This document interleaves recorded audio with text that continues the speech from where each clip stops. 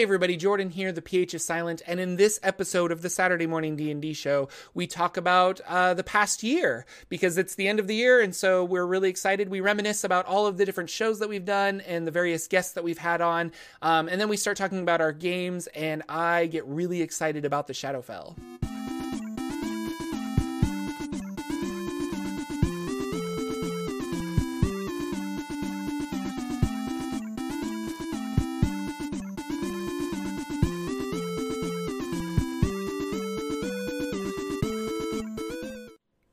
Hello, ladies and gentlemen. Welcome to the Saturday Morning D&D show. My name is Jordan with a silent PH in the middle, and I am joined always by my wonderful co-host, Sir Lucian, over there at Sir Lucian Gaming. Say hello, sir. Hello, everybody. It's so happy to have you guys here for our last show of 2018. We were just talking before the show started and getting like nostalgia because we've been doing this. This is episode 49 because we missed a couple episodes due to just like real life things. But that's a pretty good track record. 52 weeks and we did 49 episodes. So yeah, crazy. That's super crazy. Like I never would have thought, like when we talked about this a few weeks before we actually launched it, we were just kind of meeting each other. We played in some games and we had this idea that we might try to do something like this. And we were batting around like times we might do it or what would be the format or what would we do. And then even then I might've said, well, maybe we'll do a few shows, maybe we'll do 10, 20 ish, maybe. I never thought 49 shows. Yeah. That's insane. Yeah, no. So funny story, like how this all happened was Lucian kind of contacted me and was like, hey, I saw your YouTube channel and I kind of want to do like a podcast or something like that. And I was like, that sounds really cool. And then I think we didn't talk for like 5 months. Yeah. Like you contacted me and I was just like, yeah, that sounds cool. Let's try something. But like I was busy and you were busy and we just kind of like fell out. And then for some reason the new year started and I was like, we should get back on that. Or like it was the end of 2017 and we were like, we should like get back on that. Yeah. And it was one evening where you're like, well, we could do it tomorrow. And I'm like, well, we don't have any overlays or anything ready. And I think I stayed up till 1 or 2 in the morning making an overlay and getting everything ready so that we actually could run that Saturday morning. Yeah. And so then we woke up and we did. And I think our first show was like 30 minutes long because we didn't really know what we were talking about. And I was like, yeah, that seems like good. We'll keep it at 30 minutes.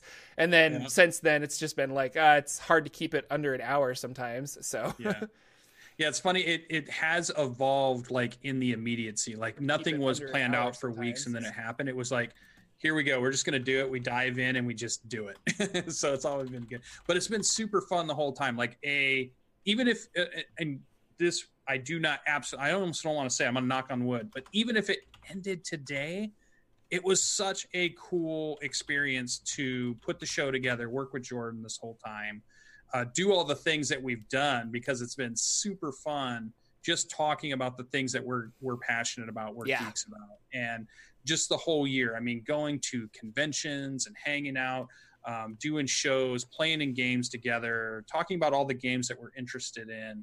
It's been fantastic. And it's just been a really good show that I feel like we've always been on time. We've had every now and then a technical issue here or there, but not very many.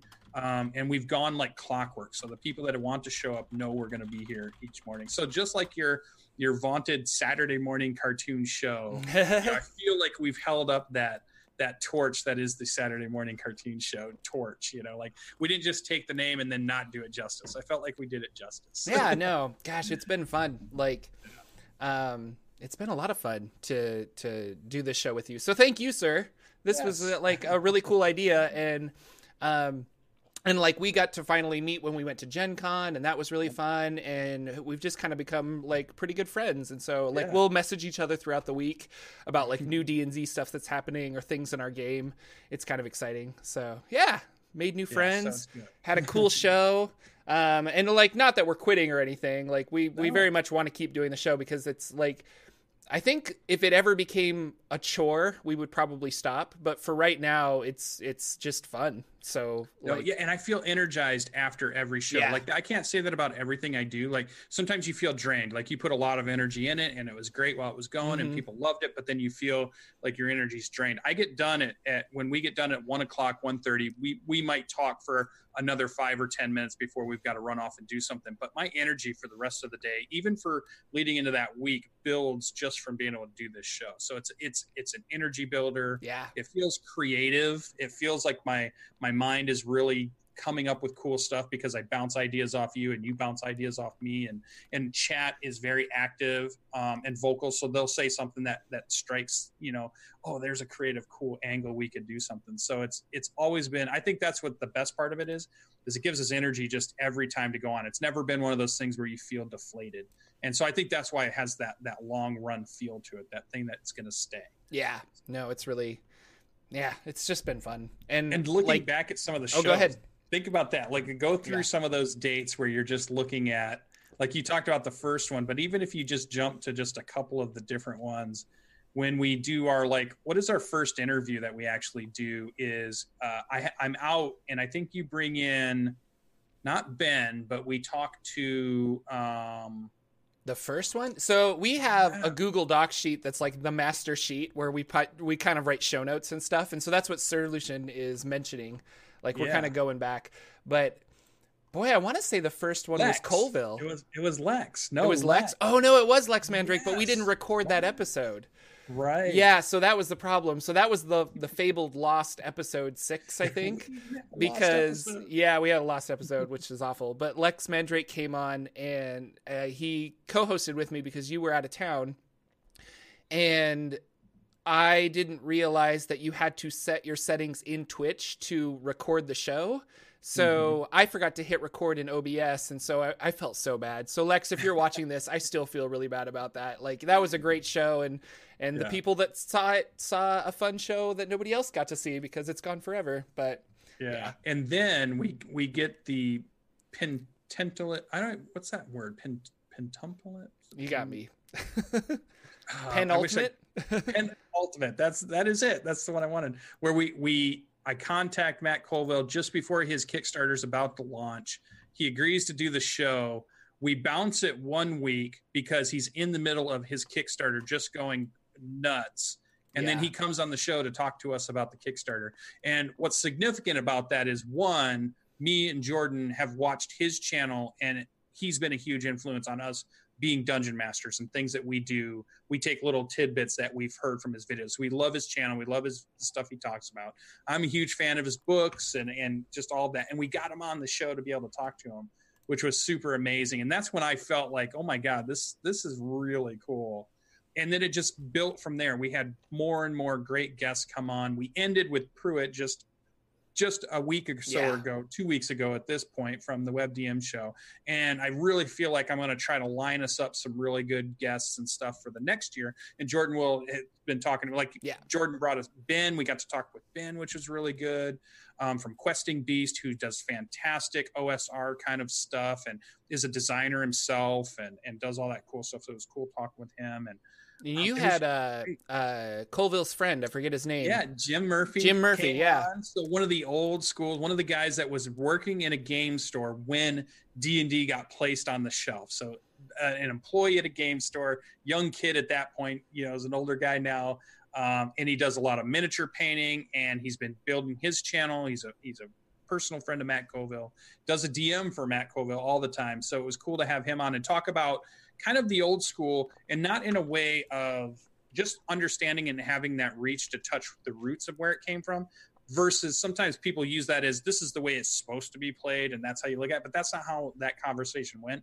It was about, here's where it was then, but look how great it is even now, though here's where that history was and here's the things that we did back then. So I thought it was super cool. And we just had some really good guests come on and talk with us and there was one day you were gone. We did a couple solo shows because it was just kind of inevitable, but like one show I was like, I don't think I'm going to do a show unless I find a co-host. And then one of the people that watches the show and friend of the show, Indoor Adventurer, he was like, well, I'll be your co-host. And I'm like, oh, awesome. And I remember I shared with him our show notes, and he was so enamored with it. He was just like, oh my gosh, like I get like, this is behind the scenes stuff. And I'm like, well, yeah, you got to be behind the scenes because that's what we're doing now. And it was just really cool. He was super enthusiastic about it. And That was a fun show too. So getting different and going forward, Lucian just mentioned it, but we've heard your cries. People have said like, do more guests, like they like guests on the show. So we're currently putting our feelers out to get more guests on the show, to do some more interviews and just kind of talk. But those shows are always slightly different from our regular show because we don't really want to talk about, unless the news is super relevant, but we don't want to talk about news and our own personal games. We want to ask our guest questions. So like Pruitt last week, we were going through and we're just like, oh yeah, all this D&D stuff that we did, or our personal games that we didn't get to talk about, I guess we can talk about today if we feel like it, because we had extra time. So yeah, it's been really fun. I like that, Skull Dixon. Yeah, you guys are boring. Bring on more guests. I get it. Yeah, I get it. I'm with you. But yeah, and I think it'd be fun to have two types of guests that's coming up here, just spitballing as we're right here live online with you guys. Because guests where we bring in and we ask them questions are really good. The people that are popular, that are in the community, and people are interested. But it also like a guest host where we just treat them like they're a host. So we go over, what'd you play this? You know, like they take Jordan's seat or they take Lucian's seat because he's not here, and then we run it just like it's normal. Like, okay, here's the news. Here's what was in your game. Here's what was in my game. Hey, thanks everybody. Jordan will be back next week, or Lucian will be back next week. And I think that'd be fun to have those two types of different guests too. So that should be fun. But there's plenty of plans. Everybody's, we're in that time now where everybody's thinking about what they're going to be doing in the next year. We are definitely doing that. We were talking about that just pre-show, and we've been talking about it a little bit here and there. We're always thinking about where we're going to go, what we're going to do next, and we're just going to keep building on the success and I feel like the momentum that we have now. And the community. We have these community members I've played games with some of them. I've have some of them playing in my Revenar campaign right now. So I've got to meet Skull Dixon. I've got to meet Danimal. I've got to meet Azer, and all these people that came from people that watched our show and then came and played a game with me. So that was super cool. Yeah, it's been fun. I'm like the community is really awesome. It always has been, the tabletop community, but like our little Saturday morning D&D show family has been really fun because like we see the same names every time we go live, and we see a lot of the like so and so like Sally commented on our YouTube videos again, and she pointed out Felix, and it's like, oh, that's really awesome. And so yeah, like Catwatch 2018. So yeah, it's been really fun. But transitioning from this, the holidays. Did you have a great Christmas? What did you do around the holidays? Anything exciting? Well, stayed in. It was one of those Christmases where we wanted to get work done on the house because obviously, if you've been listening to the show, you've been hearing that I moved in between what was a huge thing, like crazy to do in the middle of a show, move a house, set up a new studio room, or get everything done, and we're remodeling everything in the house. But a lot of work got done, so it's nice to be able to walk out in the kitchen and it has all new floor, all new countertops, all new appliances, all new stuff, and to see that all start to come together, to get my room finally going and bookcases up and things, all that kind of stuff got going. But we stayed at home, so we didn't have to travel. We called and texted our family and friends and wished them Merry Christmas. But other than that, didn't have to go to like Christmas parties or anything. Even our company party, which we do a company party every year for my company. And those are usually like, I don't want to go, but I go because you're supposed to, because it's a company thing. But this year it was bowling. So it was super fun. We went and did that and had a good time. So even that was a really good time. So it felt good. Had lots of good role-playing game presents for myself that we got and are ready to, like the Keyforge stuff and the new books that I've gotten, and some more games to be able to play, and some stuff that's up on the shelf that I'm getting ready to play, or some new PDFs. And it was really just good to sit home with the wife, stay home, and not have to do too much. But how about yours? Were you one that traveled all over and had to do a ton of family stuff, or did you? No. So a lot of my family was out of town, and so we're actually kind of doing a second Christmas today. So we're gonna go over to my sister's place and do like a have dinner and open the presents or whatever. But our Christmas was kind of low key too. Like we had a couple of friends come over that didn't have a lot of places to go for Christmas, so they came over and we had dinner and opened some presents and things like that. I wanted to share this because I was really excited for it. But like, so somebody on a mutual friend of me and my wife, apparently he posted on Facebook that, or she did, that she's getting rid of her ex-boyfriend's old D&D stuff. And my wife was like, oh, I want that. So she snagged it and wrapped it up for me for Christmas. So I have things like the 1980s original like red D&D. I've got the Fiend Folio here from Advanced Dungeons and Dragons, Deities and Demigods. Really cool, like the AD&D Player's Handbook, Monster Manual, and Dungeon Master's Guide, and Monster Manual too. And they're really fun. And I want to like we were just talking about this before the stream started, that I'm like, we should run an old school D&D game so I can utilize some of these books. But that was just like, I think the highlight of Christmas for me was getting all of these books, and it was funny because my wife's like, well, I didn't buy them. It's not, and I'm like, yeah, it doesn't matter. It's just a fun gift. Like, it's really cool. But I felt like I was 10 years old again, and I'm just like unwrapping these things. I'm like, what? And this, and I got some modules too. So there's Keep on the Borderlands, classic. White Plume Mountain, a bunch of other fun stuff. And like Christmas was just low key and fun, full of lots of RPG reading and things like that.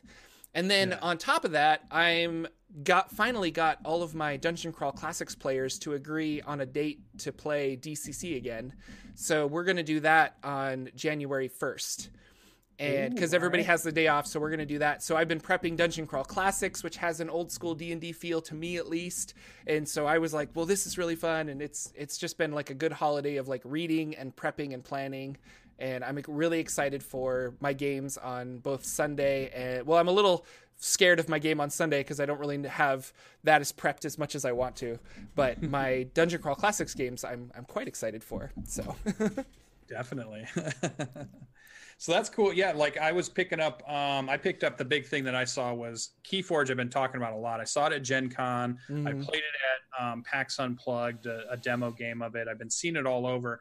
Great card game by the guy that made Magic the Gathering and individual decks and things. And so hopefully my nephew and I get to play that today. And I just, we were talking before the show, I was looking through the bargain bin and I got the Strange hardcover book for 50% off. Like, this thing is worth $60, and to get it for $29.99 was super awesome.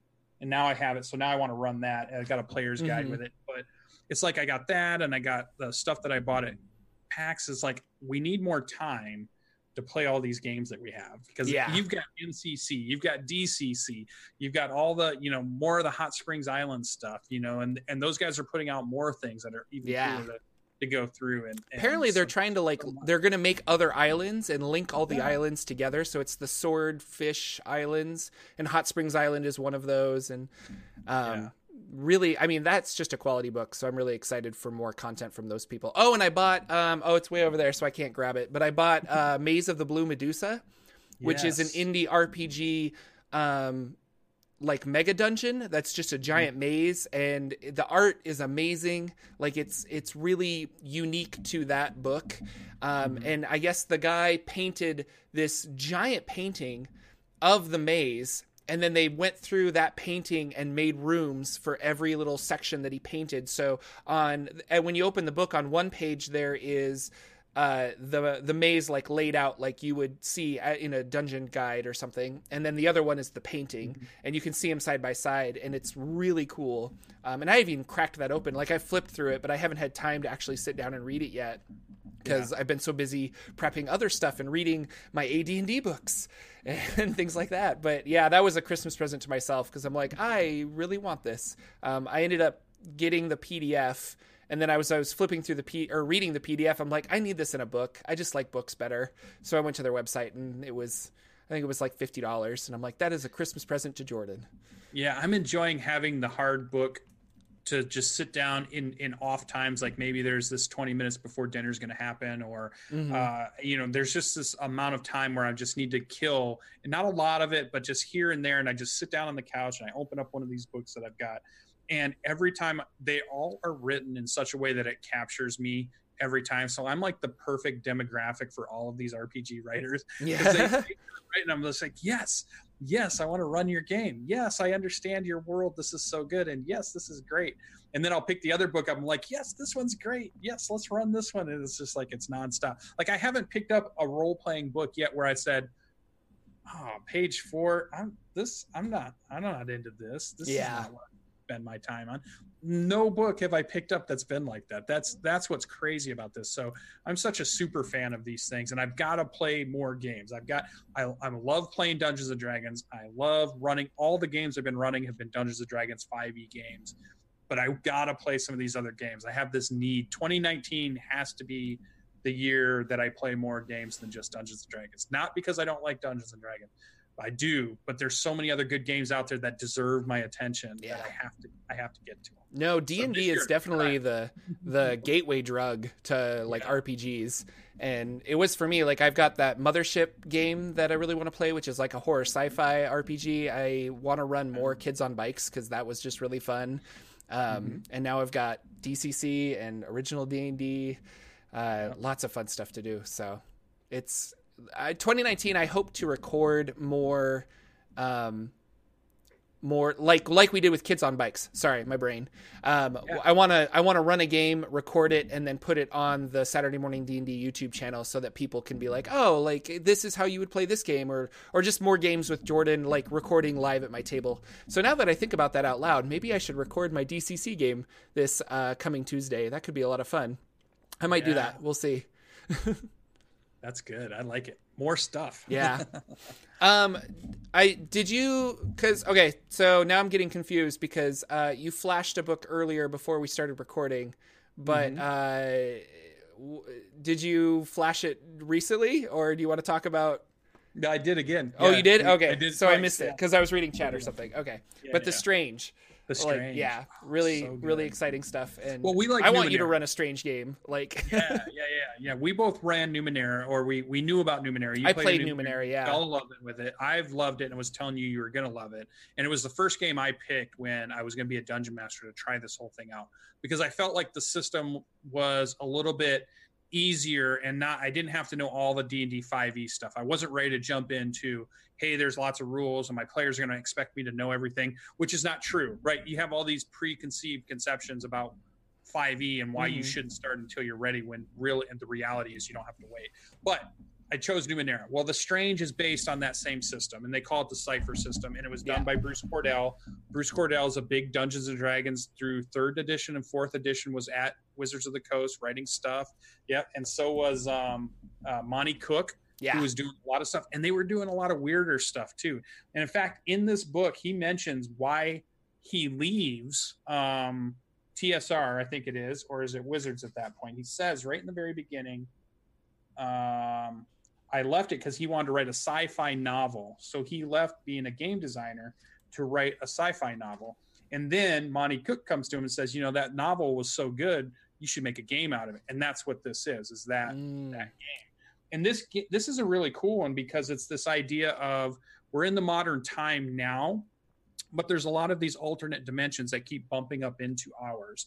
And they create this department that tries to make sure things don't go crazy that are going back and forth between these dimensions. So you create your character and you're like part of the bureau kind of thing. But then when you go to these other places, you become another character, because when you might change bodies, or you might change what you are. So here you're, agent, whoever, you'd be Agent Jordan here, and then they say, hey, we need you to go check out this other recursion, they call it. And when you go there, you're actually a paladin of whatever when you go through there. So then you have this character sheet, and they do a really cool thing where they have like a normal piece of paper character sheet, which is the Jordan, but then you slip on another piece that's bent the other way, and that's the paladin part. But then when you go to another world, maybe it's a pulp fiction or a noir or a DCC or an MCC style game, well, then you grab that sleeve, and then that one, you're somebody else. So it's about this idea that you're changing and translating to different bodies or different avatars that represent you when you go to these other dimensions that keep bumping into our dimension. You know what it always reminds me of? Have you ever seen Waxwork 2? Yes. Yeah, like it's Waxwork 2, Lost in Time, maybe it's not an underrated movie, but it's an underrated movie between my friends, because like I love that movie and people are just like, what, really? And I'm like, no, it's so cool. But in that movie, he's the same person, but when he travels back in time, he's relevant to that time. It's not like you're, Jordan from 2018 going back to medieval times. You're like a peasant in medieval times, but you still kind of have your memories and things like that, and you try to like fit in. So nobody's shocked to see you, and you can't take necessarily like a space gun from one thing to the other, or your space gun transforms into a sword when you go back to medieval times or something like that. But it always kind of reminds me of that, and I love that movie, and so I always think that I would love The Strange. Well, you gotta like that TV show, and the one that Scott Bakula is in, and he played, is it Quantum Leap? Sliders. Quantum Leap.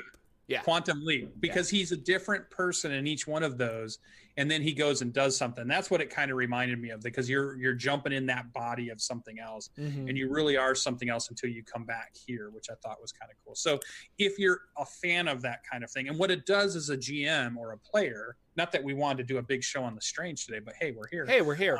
This is what's happening. It allows you to be super creative in the fact that, hey, this week you're into dinosaurs and you want to do a nice cool dinosaur episode, you can go do that. But then in a couple weeks, when you're like, okay, I've scratched that itch, but now I want to do something more spelljammery, I want to do something where we're flying through the stars, I can do that. Or I can do pulp noir, like I could do a black and white episode for something where everything in the world's black and white and everything's a detective novel, and whatever. And you can just pick all these different genres that you might be interested in and just let your players just play and explore and find all the cool craziness in those. And I played Numenera with Judge James from Living for Crits, who's just a great guy. He's got a YouTube channel. He's got a fun blog. You should read about it.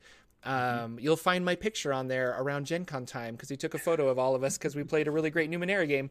But he was I was asking him about The Strange at Gen Con, and he was like, no, it's like you can kind of just do it's so open that it sounds daunting. Like it's just kind of like, I don't know what to do. But like he's like, we were ourselves, and then we like jumped into Star Wars, and like my wife was a Chewbacca and all this other stuff, or a Wookiee, sorry. I had don't at me. I just had so many Star Wars people get really upset with me. There was a great disturbance. I could feel it.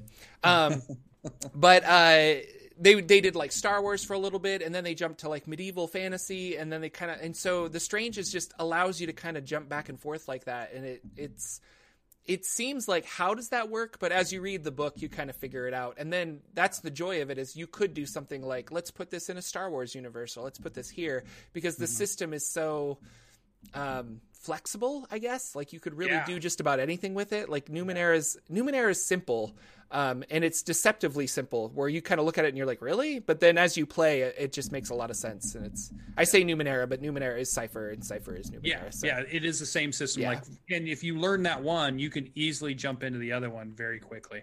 And it's a great system. And again, all these systems are great, and they allow us this creative outlet. So because we've all got these presents and all these things that we bought, and now we're just like, we're brimming with these ideas of what we want to do in our games, and where we're going to take them and what we're going to do next. And I think it's just fun. It's just like, that it's exciting. I just feel super excited about all this stuff. So somebody in chat was saying that they hope that the ex-boyfriend doesn't come looking for his stuff. That's what I told him. I was like, oh my God, there's some really angry ex-boyfriend out there. And I think, was like, what's her name? Was she mine? She's so I think it was like, this box of stuff has been at her house for like the last like 8 years or something like that. So she's fine. They're moving to California, which is why they're like, we want to get rid of this. So I think she just was like, I don't want to pack up his stuff anymore. So I don't think, you never know. Maybe I'll get a phone call out of the blue, like, hey, do you have my D&D stuff? And I'll be like, you know what? I understand. This is important to you.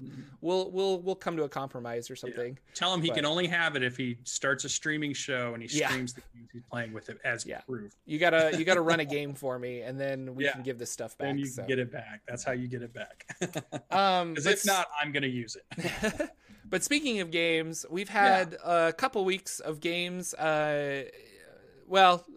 I've had hit or miss games because the holiday season I wasn't able to play as much as I wanted to, just because people are busy. But what's going on in games with Lucian? Well, we've been doing some of the Revenar campaign games. I'm winding that kind of not down for the year, but I'm like wrapping up what the 2018 version of it was, and have been really thinking about what I want the 2019 version to be and where I want to take it, because it was a thought experiment. When we started the whole thing, it was this idea about, I want to run a West Marches game. I want to know what that is and what that whole term means. I want to know about, can you run a game where you have players that are coming in and out constantly, and the groups that are going out are never the same? And what is that like? What is it like having multiple groups living in the same world and interacting, and the things they do change the storyline? So those are all things I wanted to explore. And I'm not saying I did it perfectly. I'm not even saying mine was a great version of it yet, but it gave me enough to understand where the weaknesses are and where the strengths are. And now I can try to fine tune and hone and see where I can take it. And see what I want to do with it. I think the idea is, it's one of those things that takes a lot of time. It's one of the biggest prep campaigns I've ever taken on, because all of the other stuff we've talked about, DM prep, we're always trying to present it to most of you out there that might become dungeon masters or game masters in a way that we don't intimidate you or scare you off, because we don't want you to think, oh, well, you've got a game coming up, so now you've got 25 hours of prep before you do it. That's not true. But in this campaign, there's way more. If you're doing this West Marches, multiple groups, the groups can be different every time. So if you're going to do that, be sure you know what you're tackling if you do it. But it's expanded my skills as a dungeon master. You got to fail sometimes to learn too. So it's okay to try some things that didn't quite work out. So there's definitely changes coming. And we played a couple of games. We played a game last week, we played a game this week, and it feels like it was fun. It feels like the players are enjoying it. This week we did another cleansing of a shrine, because in this land, all of the previous gods have been all their shrines have been, and all their temples and all their churches have been desecrated, so that their power has waned in this land to the point that they're only whispers at this point. And there was an entity who wanted to do this, wanted to get rid of all of this religion that was here, because that evil druid felt that that's what made civilization. Like if you allowed churches and shrines and people to gather, well, then they started making more and more civilization. They made villages, then they made towns, then they made cities, and that destroyed the land. So in this evil druid's mind, this warped evil druid's mind, if they could get rid of all of that, then the world would go back to being natural, because there wouldn't be any of this congregating of people together, ruining everything in their eyes. So it succeeded. But this land of Revenar, our players have come back to, and now have started uncovering these shrines. So these gods are starting to awaken. We had a paladin pledge their service to a brand new god, which has allowed me to use some supplements that I bought over the years. So I got, this year I bought from Jetpack 7, the Gods and Goddesses book, 5e supplement that had a bunch of cool gods and goddesses and things you could do with paladins, some new spells, some new cleric stuff. And so we had a paladin pledge to the Lady of the Lake. It's a very Avalon style god. And so now we're going to get to see paladin mechanics that are based off of that, and they've got a really good. And if you've heard that name before, Jetpack 7, they're the people that did a lot of the artwork for Conceptopolis, which you've seen in a lot of areas if you're looking up art for Dungeons and Dragons stuff. But it's also the people that partnered with Matt Colville for his Strongholds and Followers book. So you see a lot of that stuff. So I'm starting to get that stuff into the campaign.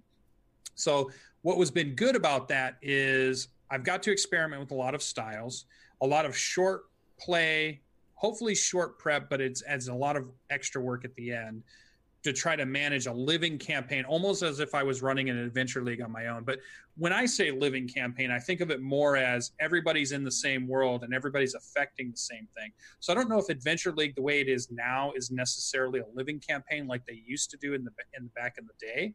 Because to me, a living campaign is everybody's working towards goals. We submit what's happening, and that's somehow affecting the storyline. Yeah. And I'd like to get back into or participate in somebody else's living campaign to see how they did it, just to give me ideas, because I'm trying to figure out on my own. But it'd be nice to see how some other people have figured it out on their own, to see where they went with it. Another cool thing is I needed a creature that was like a rock elemental creature that was a guardian and was trying to make sure the players couldn't do what they wanted to do. And I stumbled across using a gargoyle as a CR2 creature, but they were rock elementals. And what I thought was cool about it is you might think, well, the gargoyle had a 60-foot flying movement speed, but I use that as basically just like the Hulk leap. And so instead of that, they flew around, they just leaped around the battlefield. And I thought that was a really cool image. And it was a really cool reminder that you can take a creature wholesale, or at least the stats of it, and then just describe it in a different way. The look of it, you still have the same creature, but it has these things, and you don't have to do a lot of work. You don't have to make your own creature up. Like, because I wanted this elemental, but if I did a rock elemental, it was going to be a CR5 when I looked it up in the monster manual. I'm like, well, I don't want a CR5. That's a little too much, right? So, so I was thinking, what do you do as a dungeon master if you don't have quite the creature you need? Well, you make one. Well, so we could go through and make stats and make up that stuff, or I could just repurpose one that's out there and just say it's this other thing. And I felt like that's a really good trick to teach yourself or to practice for those of you that are out there, is ways to reskin things that are familiar, and they have the things you need in them. So I needed pretty good hit points. I needed an okay movement speed, and I wanted to have that resistance to slashing, piercing, and bludgeoning. And that, oh, hey, gargoyle fit the key right there. So it was pretty cool. So it was cool just to use something that they hadn't seen, but they never knew what it was. They still don't know what it was. But for me, it was nice and easy to run. So. And it's always a good way to make like a really interesting monster. Like take a regular monster, and then basically you put funny hats on it. And it's like, yeah, it's got 4 wings, it's got 8 arms, and it scuttles around on tentacles, but it's a gargoyle, like reality, statistically it's a gargoyle, but like you change it to be this like weird creature. And I like doing that a lot because it mixes things up and it makes monsters kind of feel more memorable. If that makes sense. And fights are just like, oh, remember when we took out that like 4-eyed thing? Like, and you're like, yeah, as I have no real good descriptors right now for monsters, but yeah. All tentacles right now. You're into Cthulhu. Yeah. Well, what I like about it too is if you're afraid of, well, I don't want to make my own, because what if I make it unbalanced, or I don't do the math right, or I don't figure out where the CR rating is because I'm making my own thing up as I go. Is it going to be too powerful? Is it not? You could just use something wholesale, like you said, with a different hat on it. So the math is good. I know it's a CR2 creature. It just looks different than the way they described it in the Master Manual, but I still know it's a CR2.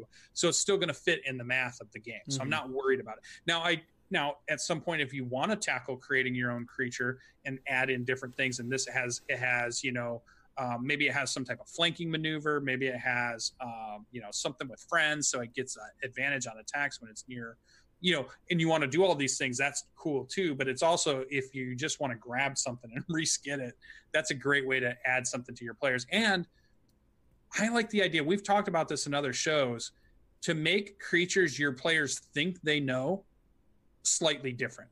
So even when they go, oh, okay, it's a troll, we get it. We got to burn it so it doesn't regenerate. But if you throw some curveballs in there, it's like, yeah, it's a troll, but it ain't like any troll you've ever fought. And guess what? Fire doesn't do anything to this thing. This is a fire troll. Like, what's going on? Yeah. So those are all good things, because that's what your players want. They want, in a lot of ways, they want to know what's going on. They want their characters to be able to advance and have a cool story, but they also want to be surprised a lot of times. Even if they've read that monster manual forward to backward, most of them are still cool with when you tweak something or you do something that makes it more a surprise to them for the first time, and something happens to them and you're just like, what is this thing? Oh, it's a Demogorgon. What? Or what's going on? Or whatever it is. They're always looking for that thing. Or sometimes they just like fighting things they haven't fought before. Yeah. Because too often we play campaigns and it's, the old cliche of, oh, it's another band of orcs, or it's another goblin horde, or it's a bunch of giant spiders, because we fight giant spiders all the time, type thing. But then you throw in something that maybe they don't fight all the time, a rust monster, an umber hulk, or an owl bear, or whatever it might be. That just, they're like, oh, right, I finally got to fight an owl bear. I feel like a D&D guy. I fought an owl bear. The campaign that I'm playing in right now, where I'm a Warforged, after a lot of our fights, my dungeon master will say like, oh, Jordan probably knows what this is, or he knew what this was. And a lot of times I don't. And I'm like, no, because he's pulling from monsters from like Creature Codex and a bunch of other stuff.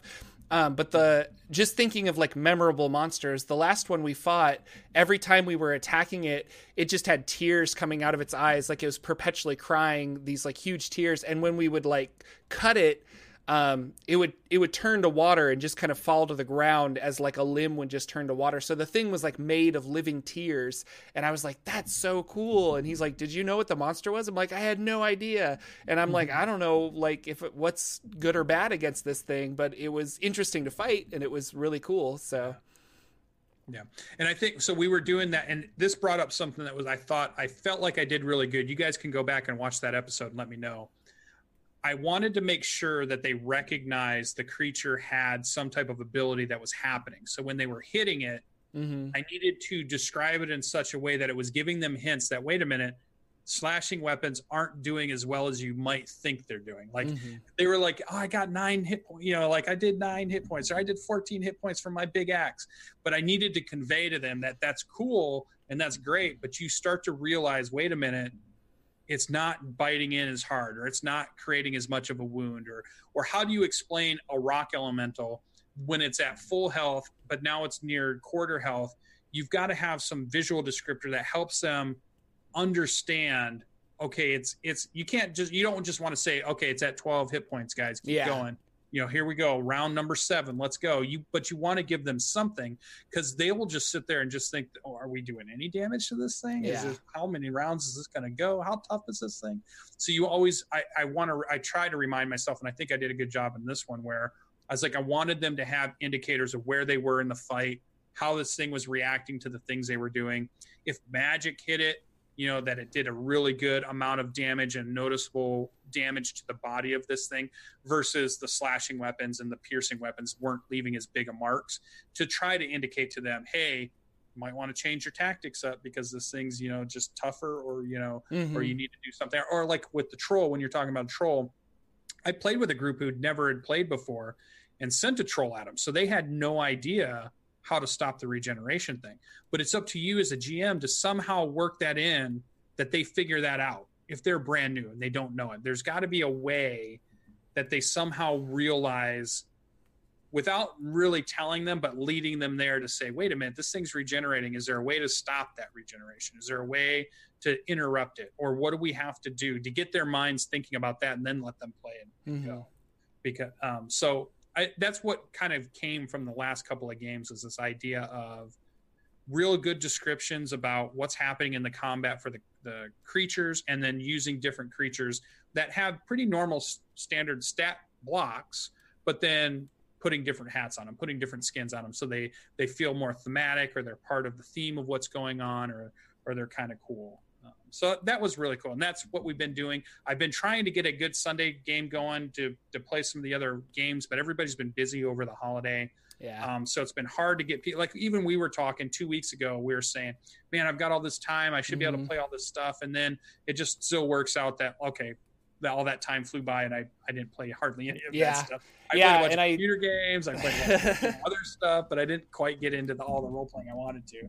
I start thinking about, like, even today I've got like a full schedule, but I'm like, but I'll be available at like 7:00 at night. Should we try and throw together a game at 7 at night? So I don't know. I need to find that player base that can do things last minute too. And don't have families that they spend holidays with. Like, I was watching, we were on Twitter, and I said Grant was typing something. It must have been like Christmas night or something. And he's like, because a lot of people, there's a lot of people that holidays affect them in different ways. And obviously for a portion of people, it can be lonely if you don't have family, but you're seeing all these other people talking about, oh, I just got back from my parents' house. Now I'm going over to these people's house for this Christmas party. And you see all this stuff going on, and you're not really a part of any of that. So there's all those feelings that some people may have out there. And I totally get that. So Grant Ellis, who is he was talking about, hey, if you guys are lonely, I'm going to run a game tonight, because I feel like we should just run a game. I was like, I immediately tweeted, I'm like, I need to find all these people who don't have that family but want to play role-playing games, because I'm that person who doesn't go and do family stuff. So like Christmas night, I could have sat down with 4 or 5 people and we could have played a game. I was doing nothing else, so it was like, I'm going to make that like almost like the Lonely Hearts Club, or the something that turns a negative into a positive, right? That idea of, oh, I don't have a lot of family to hang out with. That's okay. That just means you have more RPG time. So come hang out. No, I thoroughly, because I have all this time off from work because of the holiday break and season, and I was just like, I'm going to run so many games, but then it was trouble finding enough players.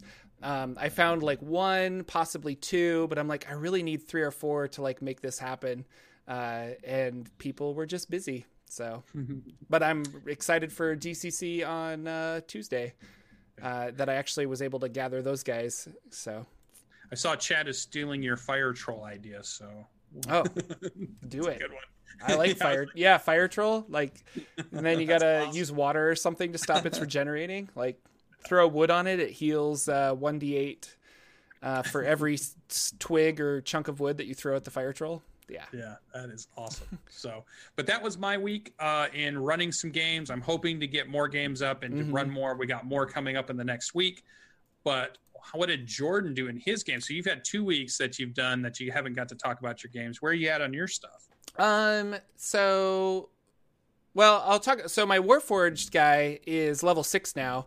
And like, I don't get to play a ton, so it's really awesome when I do get to play. And I have never played a fighter before, and I really wanted him to be like a master manipulator of the battlefield. So I've been using, like, he's a Eldritch Knight fighter, and he uses lightning lure to pull creatures out of certain threat ranges of party members so they can get away and things like that. Now that I'm level 6, I took the shield mastery feat, so I'm able to push with my shield. So I'm really excited to start the next not the next campaign, but to have the next session, because in the battlefield, I'm able to like now pull and push creatures and knock them prone and do all this other cool stuff. As a bonus action, I can do these really neat things. So I don't know, and I just kind of like the idea of picking.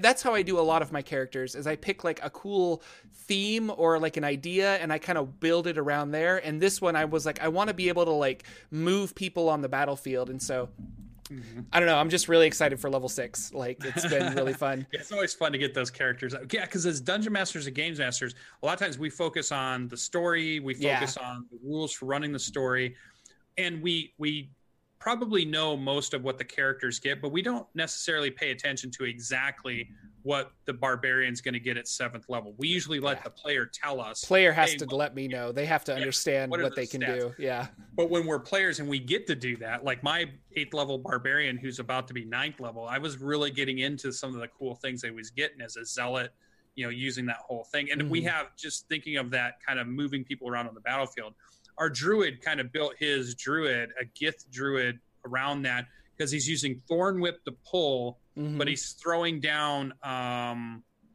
the area of effect, Thorn Vines or whatever, the one that that you take damage if you get pulled through the Grasping Vines, but it's like I forget the Entangling. It's either Entangle or Grasping Vines. It's one of them does damage, one of them just makes it so you can't move, but one of them does damage. So he's pulling people through that, forcing them to take the damage so they can't just sit there. Because if you just stand there, you don't take any damage. It's only when you move through it. So he's casting that, and then he's using that whip to pull him through it. And I was like, that's kind of similar to what you're talking about. Yeah. And that's his theme. That's his thing. He's like the cheese grater move.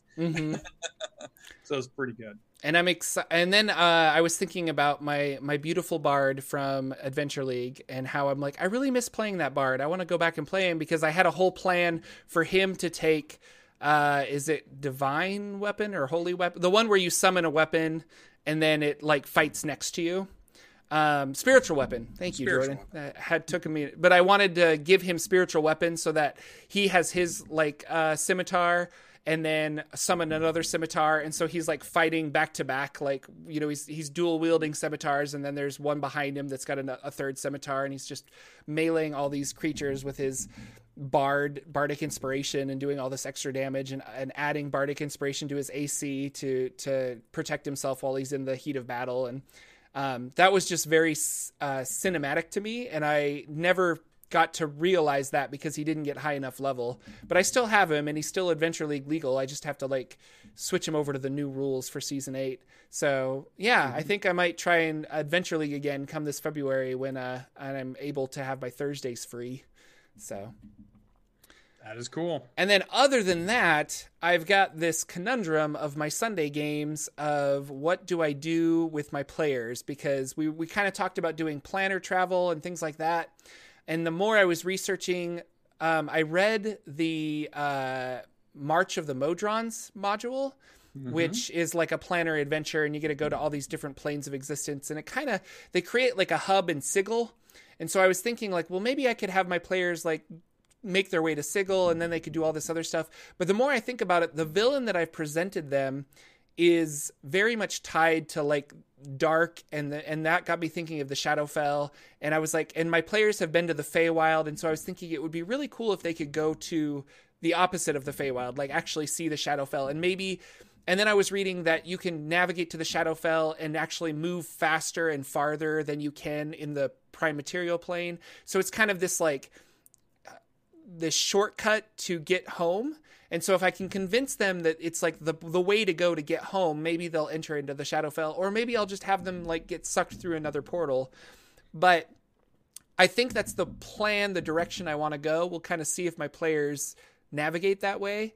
But I bought a PDF. I bought the Shadowfell, the 4th edition PDF, or the 4th edition campaign setting of Shadowfell, Gloomrot, and Beyond. And it's all about the city of Gloomrot, which is in the Shadowfell. And I've had a lot of time over the break to like be reading it. And so I've been reading through this and getting a whole bunch of ideas about where I want to go and paths that I want them to take. I think I want to use like the Hand of Vecna as something and kind of just throw that artifact in there and see what they do with it.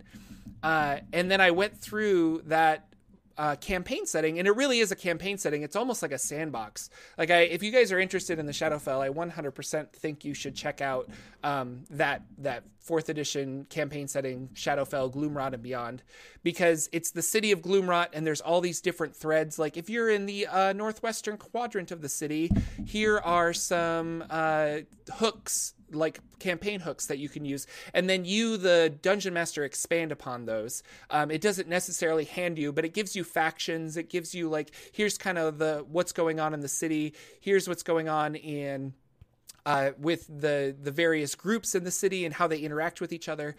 It's really cool. So I've been reading this, and then I decided to go through, and because it has like a bunch of monsters that are statted for this adventure specifically, and I went through and found 5th edition equivalents for it. So like we were talking earlier, like you find this 3rd edition or 4th edition monster, but it doesn't really have a 5th edition equivalent, but you can kind of be like, okay, this is like a fallen angel, so I'll use a regular angel, but I'll make his attacks necrotic rather than radiant, and you kind of mix and change it up like that.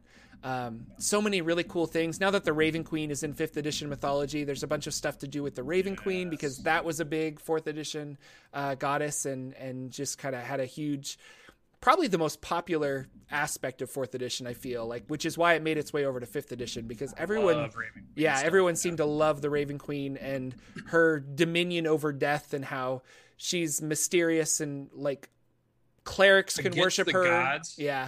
Like kind of thumbs her nose to the gods, or interferes with what they're doing, and mysterious enough that you don't know why or what is going on. And to think of somebody that's that powerful that can kind of do what they want, or it's just it's an interesting storyline to dive into. Like every warlock I meet wants to be the Raven Queen warlock at this point. And that's what I like about her, is that she's mysterious enough that it's like clerics can worship her, or warlocks can have her as a patron, because she operates on a different level than regular gods. And it's, I don't know, it's really cool. So there's like a whole in the I feel like I'm just really talking up this this campaign setting, but it is really cool. But there's like a whole temple to the Raven Queen that you can go explore. There's just like really neat stuff, and how time like in the Feywild, time doesn't work the same. So you could be there a couple of weeks and only an hour goes by on the prime material plane, or vice versa.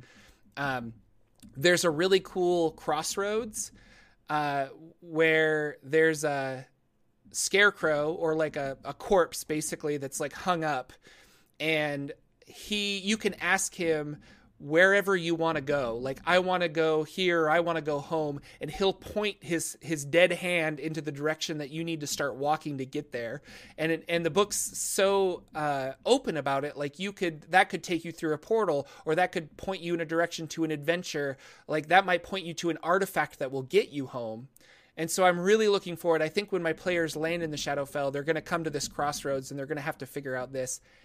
And Sorry, I'm really excited. So the 5th edition Dungeon Master's Guide has rules for the Shadowfell. And if you're in the Shadowfell, you roll a wisdom saving throw. If you fail, you roll a d6 on this table that tells you what kind of like despair you have, whether like a madness or it's things like you have disadvantage on death saving throws, or you might have disadvantage on initiative or something like that, because the overwhelming despair of the Shadowfell has been causing you this problem. And I've been using those rules all throughout my inverted ziggurat that they've been exploring, because I wanted it to be tied to a dark place, and I wanted this whole pyramid to have some kind of like weird connection to the Shadowfell. So I was thinking like, well, when I do the Shadowfell, I want to use those rules again, but I want them to be more powerful. Should I just up the DC? How should I do this? Well, in Gloomrod and Beyond, there is the Despair deck, and it's a deck of 30 cards. And players, when they're in a situation, like if they see their friend go down, or when they first enter the Shadowfell, or pretty much anytime the Dungeon Master wants to have them pull from this deck for maybe they fail something that causes the overwhelming despair of the Shadowfell to connect with them on a way, they pull from this deck. And it has, and it's for 4th edition. So I'm like, well, it's not going to really work. Well, if you do enough Googling, you find that somebody online has made a 5th edition version of it. Yeah. And so I took that, I printed out those cards, and now I've got this despair deck that I'm very excited to use, because not only does it add a negative effect for them, but if they do something positive, like if they win a battle, or if they roll a natural 20, or if they have like a really cool scene or moment in role play, then they can have a chance to overcome their despair. So let's say you have disadvantage on death saving throws. If you overcome that through a roll or through some kind of like really cool feat, you now have advantage on death saving throws. So it spins the negative that you are handed into a positive, if you like work at it. And so it's a really cool mechanic that I'm excited to use for my game. And then the more I was reading this, the more I'm just like, I feel like the Shadowfell is the right place to go. I just have to get him there somehow. Yeah. So currently the inverted ziggurat lifted off of the ground and is heading towards the city. I think I told you guys this 2 weeks ago, but I gave them a magic carpet that they can fly around on. So they're going to fly towards the ziggurat and hopefully land it, try to stop it. But inside there's this churning mass of despair darkness that is fueling this ziggurat, and it's going to be some kind of a portal to the Shadowfell. So we'll see where it goes. But that'd be good. And they want to go home. They want to go home, and it could be their way home. So, well, it is their way home. It's just there's adventure in between is kind of the idea. So, but man, it's really cool. It's really fun, and we'll see where it goes. There's like Cult of Vecna. There's all kinds of stuff, which is I'm excited for it. So, and that's about it. I like the idea that it's reusing 4th edition stuff. So it's like, even though there's this wide range of stuff they created for different versions, you can still go out and grab that. Like in my Revenor game, I'm using a module that was from AD&D. Oh yeah. And I put it in there wholesale, and I went through and I've refigured some of the creatures and stuff to make it work, but it's still a Gary Gygax adventure in my campaign, because you don't have to just say, oh, this is 5th edition, so I can only use 5th edition stuff. Yeah, no. It just doesn't work that way. Everything can fit in. Everything can work, and I love it. Yeah, just replace the monsters. There was a Dungeon Crawl Classics game that I kind of tweaked to work for 5th edition, because a lot of times those puzzles and those challenges are the same. It's just kind of monsters and maybe skills that you have to change. But the more you play, the more you feel comfortable doing that. And I think the more you will look for inspiration in other sources, and older adventure modules are a great way to do that. So yeah, super fun. Happy New Year, everybody. Yeah. And I hope that I hope you guys are as excited for 2019 as Lucian and I are, because we have, I wouldn't say big plans, but we've definitely got plans, and we want to implement those and see not only the Saturday Morning D&D channel grow, but like our personal YouTubes and Lucian's Twitch and things like that, and just be a bigger presence on the net in general in our tabletop community. So it's just exciting. Like, I don't know, it's really fun. Yeah. Love doing the show with you. Love hanging out. It's really great. Yeah, and I'm super happy and glad that we have people that show up to the live stream, but there's a plenty of group of people that will go to the YouTube and they'll watch that and they'll comment on there. We see them a lot, and there's a growing group that's listening to us on the podcast. So it's great to have these different communities coming up, and I just want to be able to interact with a lot of you as much as we can in this upcoming year. So keep at it, keep supporting us, keep coming out and hanging out. And that's all we want to do, is just hang out and talk with you guys and help out where we can. Because I think overall the show has always been about encouraging people to jump into that passion that we have, which is not only playing the game, but becoming a dungeon master or a game master in that game, and then introducing it to other people. And we're hoping that's what this does, is just help with that, getting you started, help us talk through things. You can hear us, how we do stuff. And it's not magic. It's not rocket science. It's anybody can really do it. And hopefully we're helping you, helping your game. And to realize that every dungeon master has these problems, like what we're presenting and what we're talking out and trying to figure out, like having writer's block, not knowing what to do, and it was a couple weeks ago that I'm just like, I don't know where to take them. Like, what do I do? And now I don't have it all figured out, but I've got a general game plan because of just reading and getting excited and working through that writer's block, And so the problems that Lucian and I have as dungeon masters, every dungeon master has. So yeah. And you shouldn't be intimidated by that. You should just get out there and run some games. So run more games. And with that, ladies and gentlemen, we will close out our stream. Thank you guys so much for coming out to the Saturday Morning D&D show. We love having you watching us live and chatting with us. It's just always super fun. You can catch us live on Twitch on Sir Lucian's channel. That's Twitch TV/Sir Lucian. Or you can catch us on the Saturday Morning D&D show YouTube channel. We also stream there. If you like us as a podcast, please rate us on iTunes. Give us a 5-star review on iTunes. It really helps out the podcast and gets the word out there. So that's really awesome. And with that, any final thoughts, sir? Nope. This is it for this year. Thanks for 2018. It's been awesome. I want to see every one of you go bring your friends and your family into 2019, because we want to make 2019 even better. Yeah, it's going to be super fun. We'll see you next year, everybody. Thank you so much for watching. Take care. Bye-bye. Our intro and outro music is 8-Bit March by Twin Musicom, licensed under Creative Commons. Check out their website at www.twinmusicom.org.